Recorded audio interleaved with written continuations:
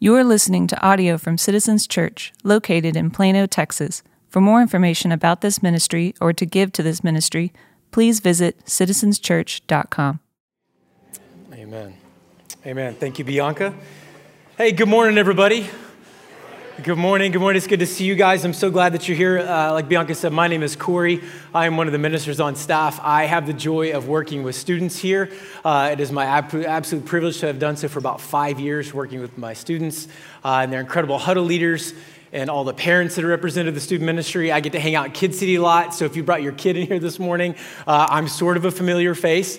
It's good to be with you guys this morning. If you are a guest, I want to say to you again, welcome. We're really glad you've chosen to be with us to finish your year and to move forward with the new year together. If Citizens Church is home, I'm glad that you're back. A little over a month ago, I had the opportunity to speak at a high school chapel. This is something that happens to me quite often. I get emails or calls or texts from my friends in the city just asking me to come in and speak at chapels. And this happened about a month ago at a high school here locally. And I like it even more when they give me a topic instead of just saying, come and speak. And this time they gave me the topic of something around the lines of like Jesus' countercultural way of living his life.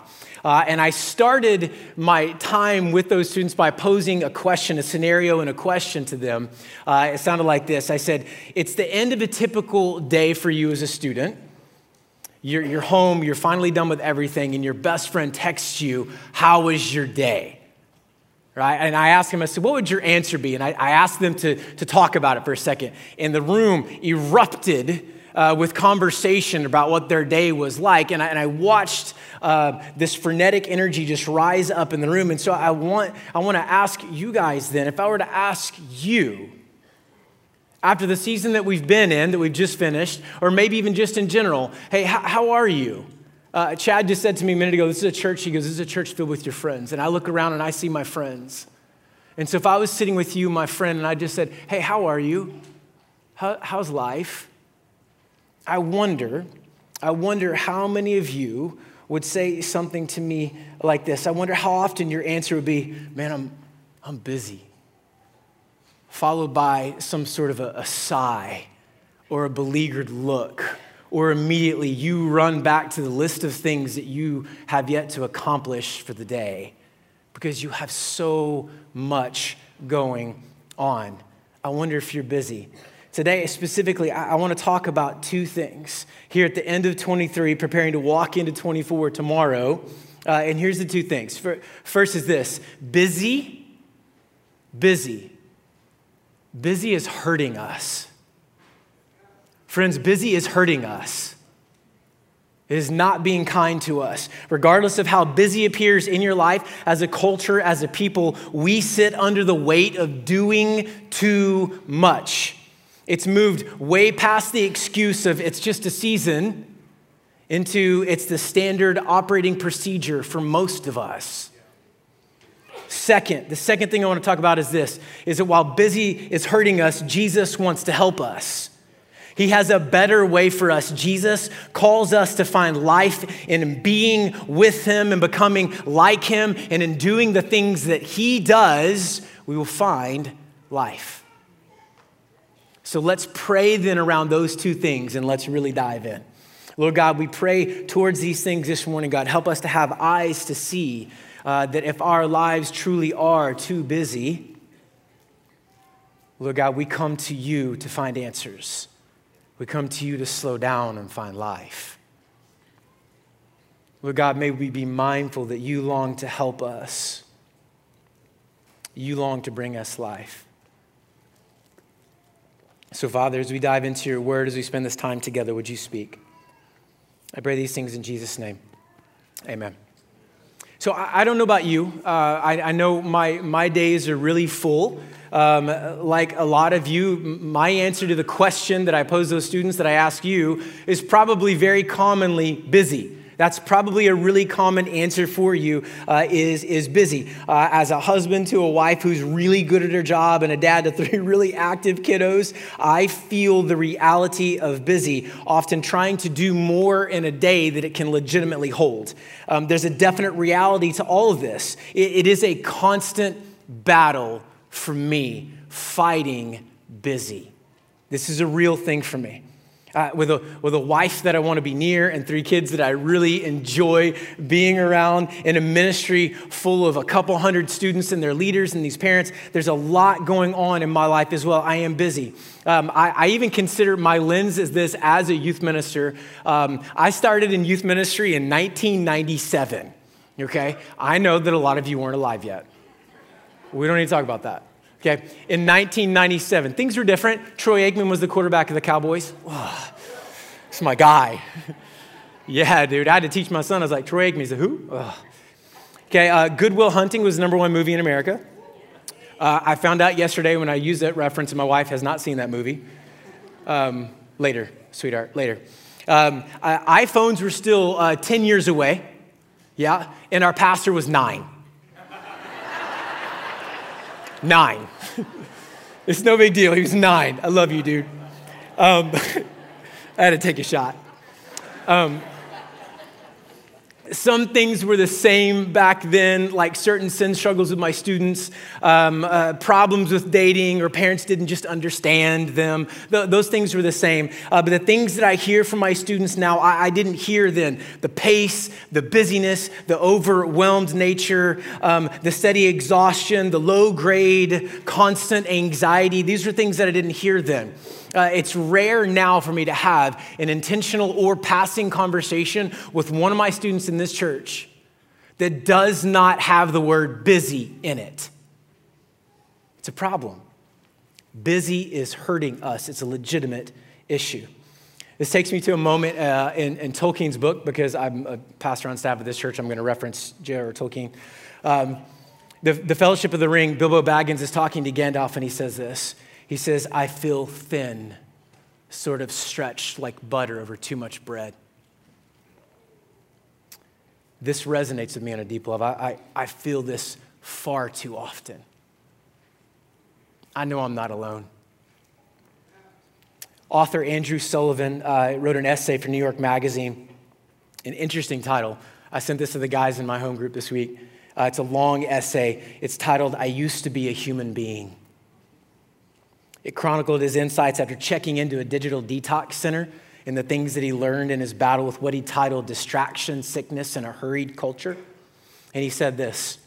He said, I haven't given up, even as each day at various moments I find myself giving in. There are books to be read, landscapes to be walked, friends to be with, life to be fully lived. This new epidemic of distraction is our civilization's specific weakness. And its threat is not so much to our minds, even as they shapeshift under the pressure. The threat is to our souls. At this rate, if the noise, if the busyness does not relent, we might even forget that we have any. I feel this. You feel this, the shape-shifting of the mind, the wasting of the soul, the toward pace of the body. And if I had to bet, I'm not alone in this feeling like Bilbo, thin and stretched, saying yes to too much, constantly adding one more thing, always describing my day as busy or exhausting. We were not meant to live this way. We were not. Consider Jesus' words in Matthew 11, beautiful passage of scripture. Jesus didn't say, come and take my yoke upon you, for my way is super busy and full of hurry, and there you'll find life. He didn't say that. Try this for me. Sometime between now and maybe even tomorrow, in the flurry of parties and football and all the things that are going on, try to find a place in the scriptures where Jesus was described as hurried. You can try. It's just not there. Dallas Willard said that hurry is the great enemy of the spiritual life in our day.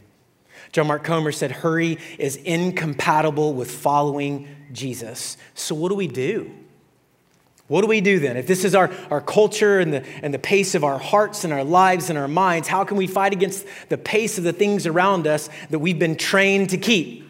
Is there a practice of Jesus' life that could set us up to thrive in a chaos of a modern society? Is there something we can do? Is there a remedy to the busyness that brings so much harm to our life? And the answer is yes. Jesus models, he offers a different paradigm for living. He offers a better way for flourishing. I think you know this and would admit to this. No one had more demands on their life than Jesus. Nobody. Nobody could meet needs like he could. No one could do what he could do. No one could teach like he could teach. No one knew the things that he knew. No one was like him. But he offered a way of life that deserves imitation. Eugene Peterson's translation of Matthew 11 that I read a minute ago says this in the message. It says, walk with me and work with me. Watch how I do it and learn the unforced rhythms of grace. That is the opposite of hurry. That is not busy. This leads me this problem of the hurt caused by being too busy leads me to our second point, is that Jesus wants to help us. If you have your Bible, please turn to Mark chapter 1, where Bianca read from a minute ago. Mark chapter 1, we're going to be verses 35 to 39. I want us to look at this brief moment at the beginning of Jesus' ministry that's really, really incredible. Jamin mentioned some time back about some passages, a list of passages that he goes back to. This is one of the ones that I go back to personally.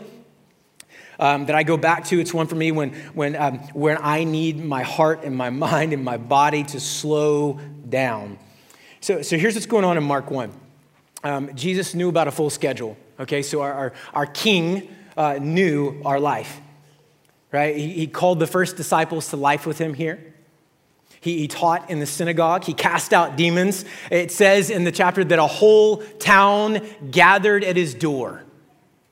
He knew about demands, and he healed a man with leprosy. What do we learn then from our King, whose days were full, and his unforced rhythms of grace, his way of life? Let's look and see how Jesus wants to help us. Let me read this passage to us again.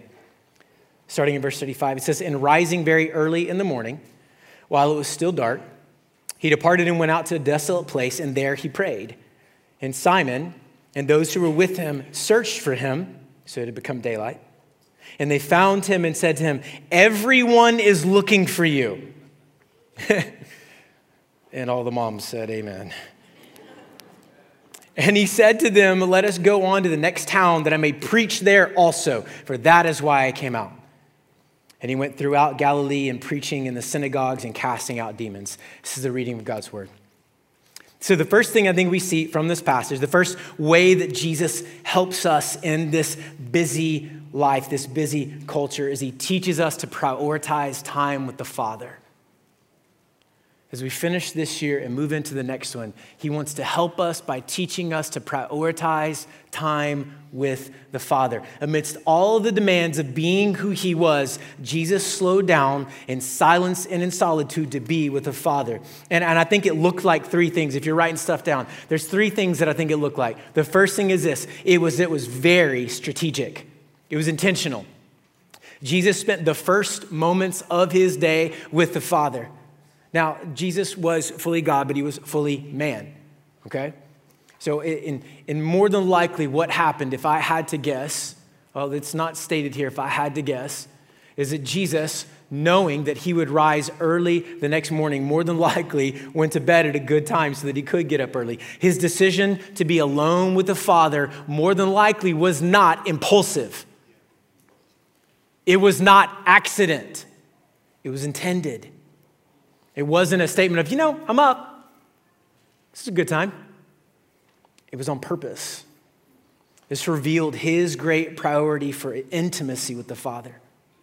And like many of you, over the last couple of weeks of the holidays and all of the things that have happened in that time, I lost some of my personal rhythms of abiding with the Father. Due to all the gatherings and the parties and the work and the family and the shopping and the staying up too late and getting up even later, busy was hurting from me. Busy was stealing from me. And Jesus is teaching us then to reprioritize, to prioritize time with the Father by being strategic, by being intentional. He knew what he was doing. The second thing that you see is this, is that Jesus' time was sacrificial. Jesus did something that I truly struggle with. He said no to good things so we could say yes to the best thing. I want to say it again because I'm putting myself out here and I hope you join me. Jesus said no to good things so he could say yes to the best thing. Jesus sacrificed productivity.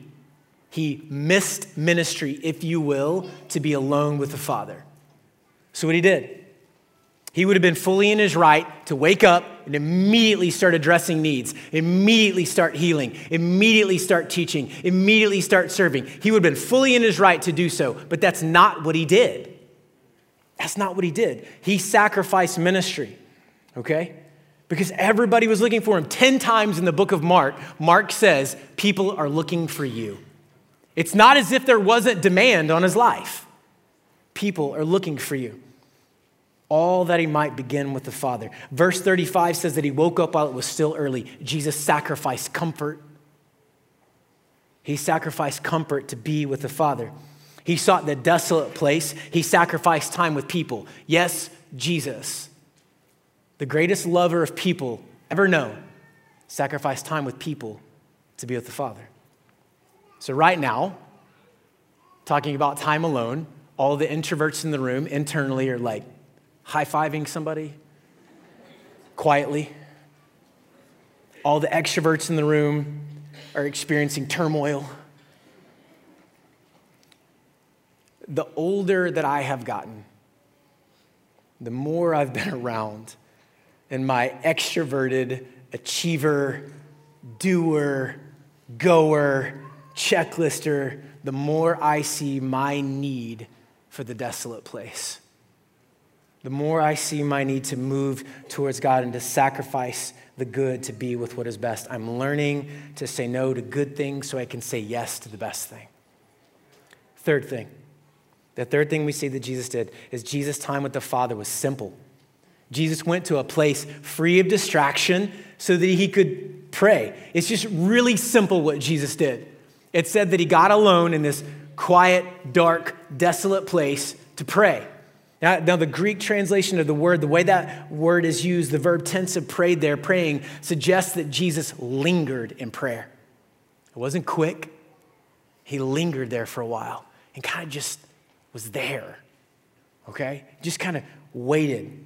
It intended to be there for a while, lingering with the Father, to talk, to listen, to be loved, to consider all that the day would hold, and then eventually move towards. Jesus believed exactly what our incredible kids ministry team believes and teaches all of our kids, mine included, is that God wants to talk with us. Hear that? He wants to talk with you. He wants to be with you and talk with you. God wants to talk with us. I hope that this simplicity of seeing how Jesus engaged with his Father sets you free a bit. How he spent time with the Father wasn't unique or special, okay? And over my years in student ministry, one of the most common questions that I've gotten from my students coming looking for some secret high-level Christian hack to spending time alone with the Father, get alone, be still, and talk to God and just pray with him. It's far more simple than our busy hearts and minds and lives think it is. It can be way more than just reading our Bible and prayer, but friends, it's certainly not less, and it's a good place to start. Jesus prioritized time with the Father. It was strategic, it was sacrificial, and it was simple. And as we seek to move towards that at the beginning of this new year, okay, that's meant to help us. Jesus wants to help us in this busy life. There are a few things you might feel. These are the things that I feel every time I go back to that passage, okay? There's an internal resistance and there's external resistance, okay? So at times in these unhurried moments with the Father, I'm going to tell you what stirs up in me, okay? So join me if you will. All right, number one is this, is in these unhurried moments, anxiety and fear start to creep in because as I'm still and quiet, my mind and my heart have time to catch up and point to all the things that I've been pushing off in my busyness. Anyone else? Often in these unhurried moments, like I'm reminded that my identity has been tied up in something or someone that it was never meant to be tied up in. Something or someone that can't hold the weight and we're never meant to. This is what happens in these moments. There's this internal resistance that is real and it's strong and it pushes back against that in me. There's an external resistance. I find myself seeking the desolate place, being glad to be there, and then immediately within minutes, battle the feeling of needing to rush away because I found more of a home in productivity, in success, and in being seen. There's always something outside that's going to press and demand your time and your attention. And my friends in the room that are parents, you know this feeling. You know the feeling. You know the fingers under the door. You know the knock on the door when you just got in the shower, which might be your only place of solitude. The times when I'm absolutely in awe of my bride between loving me and loving our kids so well and working a full-time job. I don't know how she does it. I like keeping a running total in the mornings of how many times my kids say her name. Mom. We got up to 12 the other morning before she was able to answer. Do you feel this? The demand will always be there. The internal push will always be there to push back against this rhythm, against this practice. The external demands on your life will always be there. They're always going to be there. But as we move towards the help that Jesus offers us, I think what it does is it leads us to a new order of life.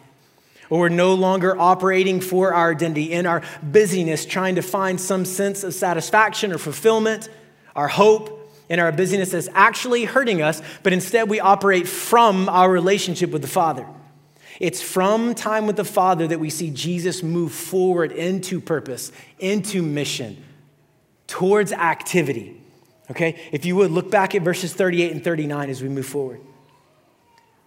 And Jesus said to them, "Let us go on to the next towns that I may preach there also, for that is why I came." And he went throughout Galilee, preaching in the synagogues and casting out demons. Jesus shows us the proper order to life. The follower of Jesus calling to live from abiding, remaining, living, dwelling, praying, talking, being with the Father. Jesus started there, then he moved. That's where he was. He went there first, then he moved. His lingering with the Father sent him to his purpose. He switches the order of operation for us that we might find life. Justin Whitmore Earley, fantastic author around these things. He's written a lot of great books on this stuff. Listen to what he said. He said, "Cultures have currents. Modern culture moves us with remarkable and silent speed down the shore of life into busyness. The easiest thing to do is nothing, which is actually doing something very significant, accepting the drift of modern life. When everyone is drifting in the same current, you don't notice anyone moving at all.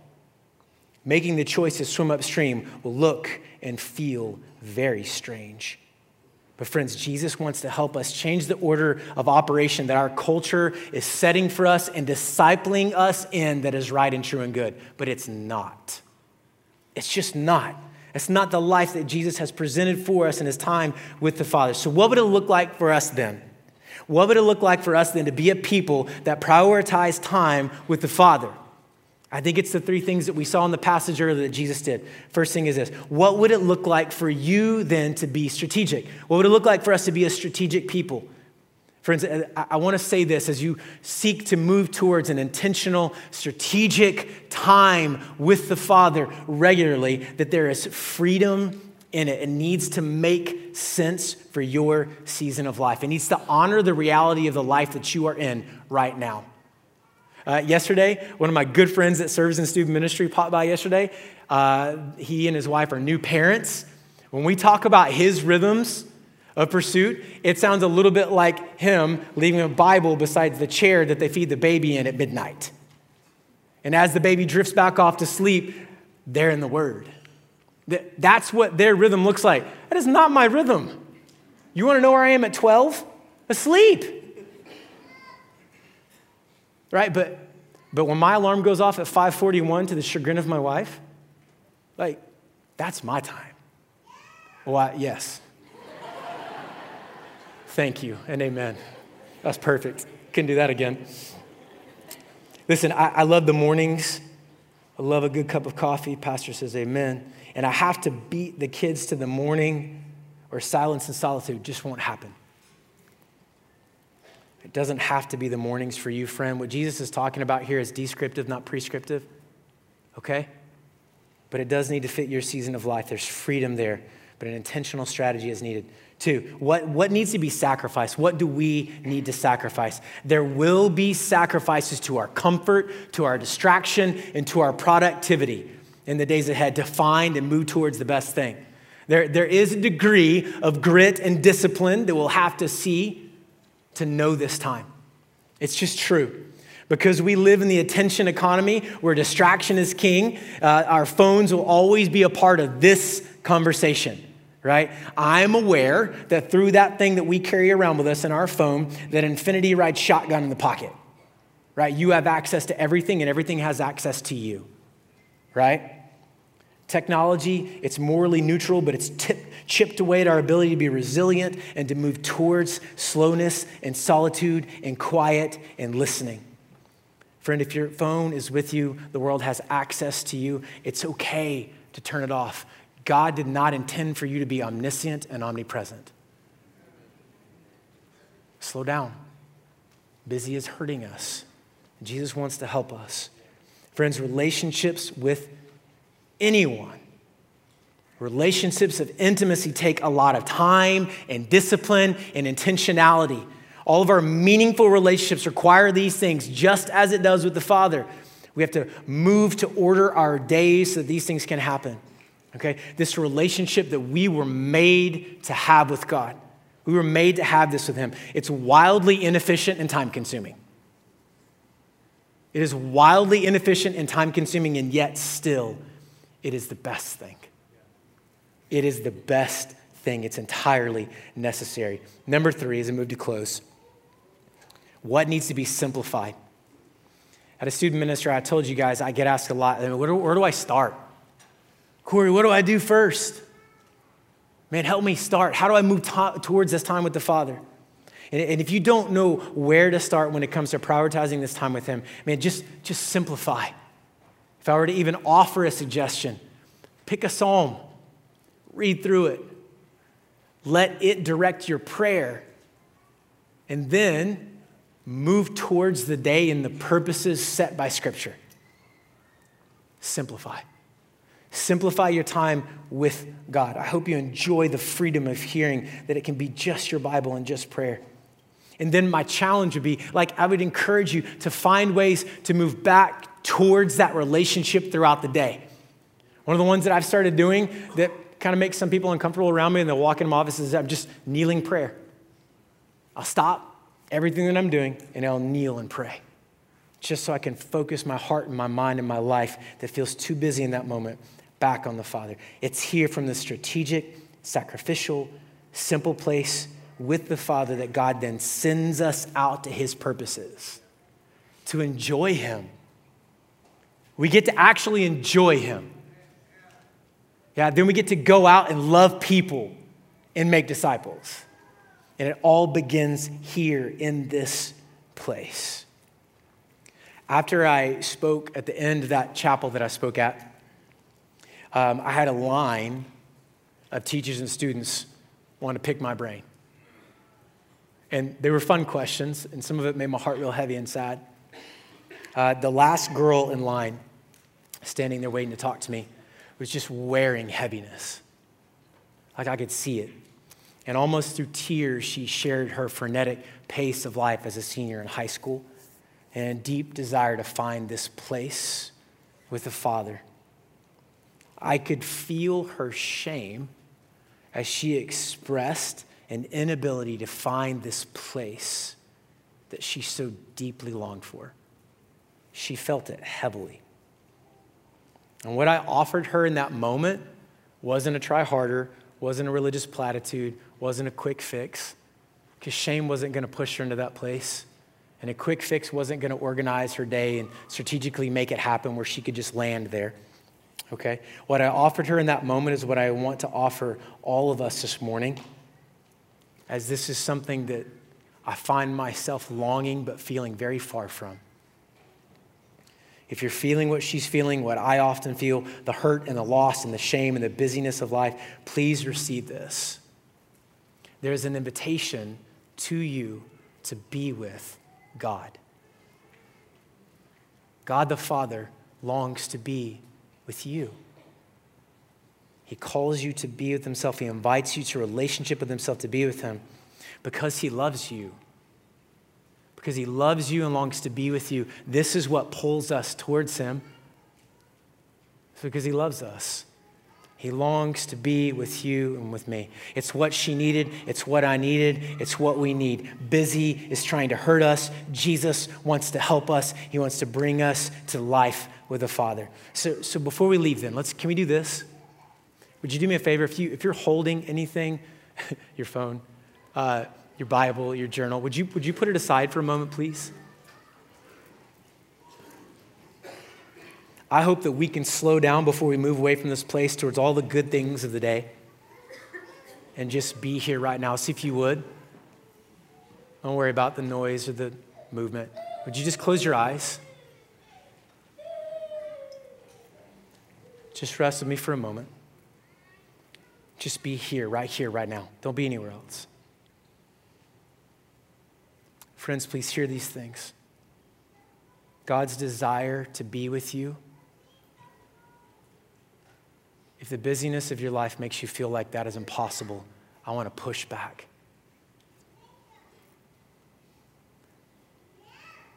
The pace that many of us keep that says I need to do, achieve, to be, to get more, to find life, it's just not Jesus' way. And so in the stillness of this moment, before we sing another song, before we go to brunch or lunch or watch a game, I want to read these words of Jesus over you from Matthew 11. Matthew 11, 28 to 30. Then Jesus said to them, "Come to me, all of you who are weary and carry heavy burdens, and I will give you rest. Take my yoke upon you. Let me teach you, because I am humble and gentle at heart, and you will find rest for your souls. For my yoke is easy to bear, and the burden I give you is light." Oh, Lord my God, I am a busy person. We are busy people. Lord, we need your help. Busy has been stealing from many of us for a very long time.